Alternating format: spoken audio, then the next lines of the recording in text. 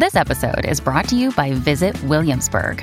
In Williamsburg, Virginia, there's never too much of a good thing. Whether you're a foodie, a golfer, a history buff, a shopaholic, an outdoor enthusiast, or a thrill seeker, you'll find what you came for here and more. So ask yourself, what is it you want? Discover Williamsburg and plan your trip at visitwilliamsburg.com. Been to couples therapy. It wasn't productive. Just went with me to manipulate, to take him back. 7 months of couples therapy. It was a nightmare. Been to therapy as a couple. It was destructive. I thought it was helpful, but it was the antidepressants that actually helped.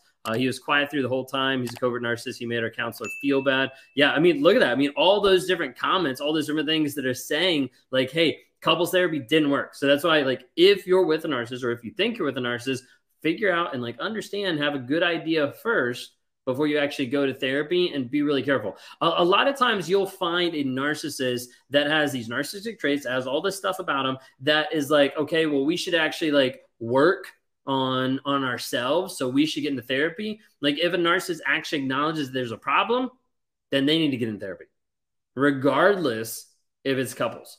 But a narcissist will always want you to go to couples therapy. That way they have a scapegoat in their pocket being like, yep, you know, this person, yeah, no, they're the worst person ever. I'm actually really awesome. Okay. So like you have to be really careful about that. Okay. Look, Bumble knows you're exhausted by dating.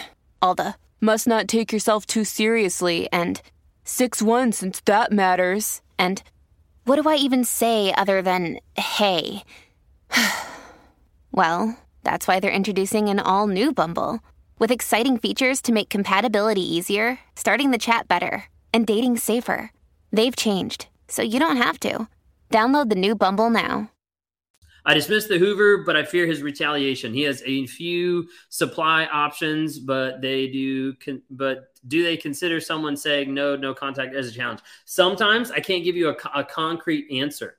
Okay, sometimes they view no contact as a challenge. And sometimes they're like, well, there went that supply. Let me go find someone else. Okay. The thing is, a lot of times they will come back around and they will try to get back with you. So that's why I normally say it's not if they do it, it's typically when. Like, when are they actually going to be coming back? Okay. Because oftentimes they do. Went twice from the husband who had just cheated. We had to stop going because he didn't want to hear what was wrong for sleeping with other married women while being married. Yeah, no, I mean, it's crazy. Like a lot of times you'll go to couples therapy and they'll walk out, they'll get upset. They'll be like, we're never going to that therapist again because they looked at me wrong. You know, like it's crazy, but you'll find all the things come out to be able to try to get that. Okay. Let's see. Well, I went to therapy by himself to try to get his good guy image back. So I have a video on YouTube. I don't know if you guys have seen it, but it talks about what narcissists value after the relationship. And mainly we're talking with the aspect of like hoovering or the kids or like stuff like that. What narcissists care about at the end of the relationship is image and money. That pretty much is like that's it.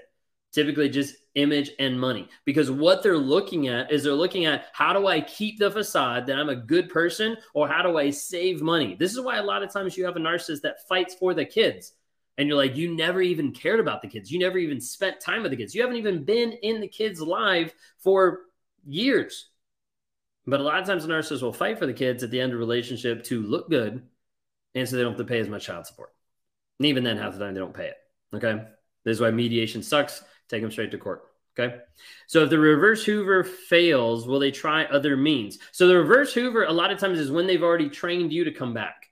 Okay? Like the reverse Hoover isn't necessarily the narcissist sitting back and like throwing stuff at you to make you come back. Reverse Hoover is where they've already programmed you a lot of times where you come back. Reverse Hoover is when the narcissist sits back and is like, I'm going to wait till this person comes to me because I've already trained them to do that. Okay. Reverse Hoover oftentimes falls on you of like, you keep coming back to that person. My ex-husband never gets angry. Is that normal? I have no clue because I don't know any more context about that. Covert narcissists, yeah, you could see different aspects where you're like, hey, they feel angry. I sense the energy that's angry, but they're not actually angry. That's pretty common. Okay. It's gonna still healing and dealing with all the daily reactive abuse. Staying silent is key, but also hard. Reactive abuse is super hard. A lot of people like shy away. They don't like hearing about reactive abuse and they don't like talking about it. Like a lot of people want to say like, hey, reactive abuse, it's not reactive. It's this, it's this, it's this. Reactive abuse is when you react to the initial action in an abusive like way. That's how it appears and that's how it looks. The thing is, the majority of people want to talk about reactive abuse. They want to talk about the reaction versus the action.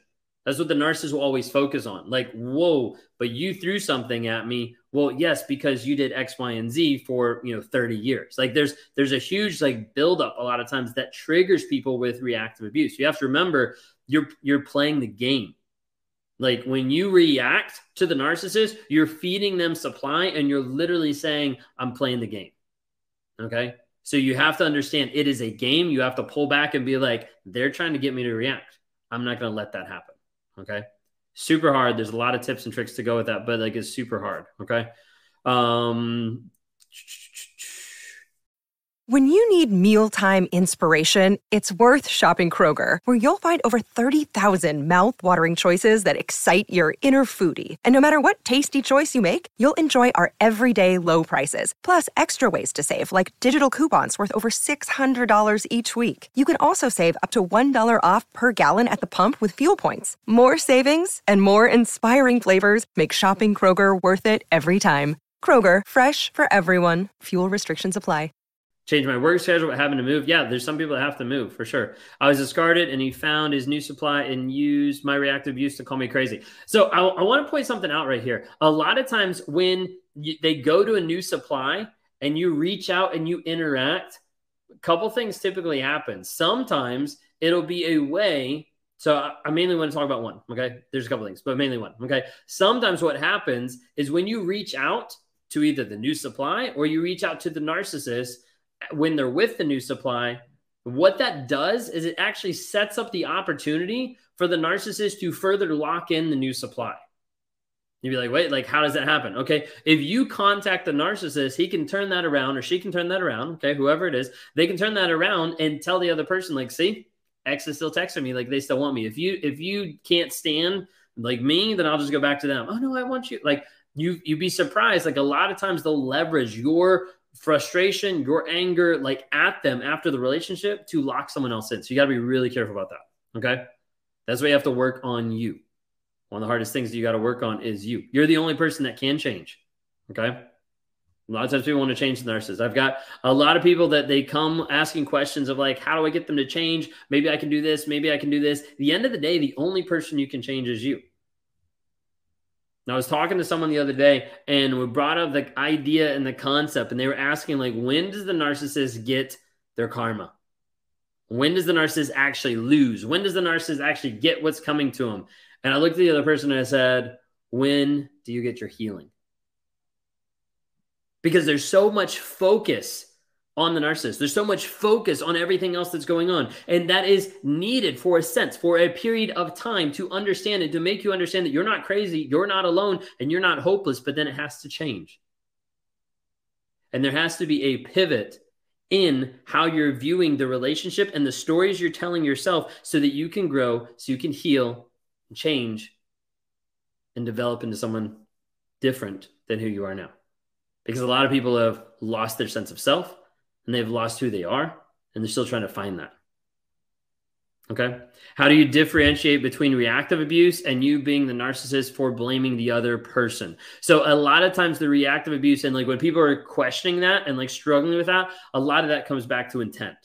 Okay. And I know that's hard because you can't know the other person's intent, but you can see the demonstration. Okay. So like where did the reactive abuse stem from? What actually started it? A lot of times when you look at the facts of the situation of like, this is what actually happened, this is what's actually going on, you start to see like, wait a second, like I did this because of X, Y, and Z. And you start to realize, wait a second, I'm reacting to something versus like I'm actually maliciously attacking this person. Okay. How do you heal from being a scapegoat in a narcissistic family dynamic? A lot of times people that are in that like spot have to go no contact, have to separate from the family so that they can actually heal. A lot of times it's not going to happen when you're still with, just like it's typically not going to happen when you're still with a narcissist because you're still getting traumatized. You're still getting that, like that trauma, like the Band-Aid ripped off like every single day because you're still getting activated with that. Okay.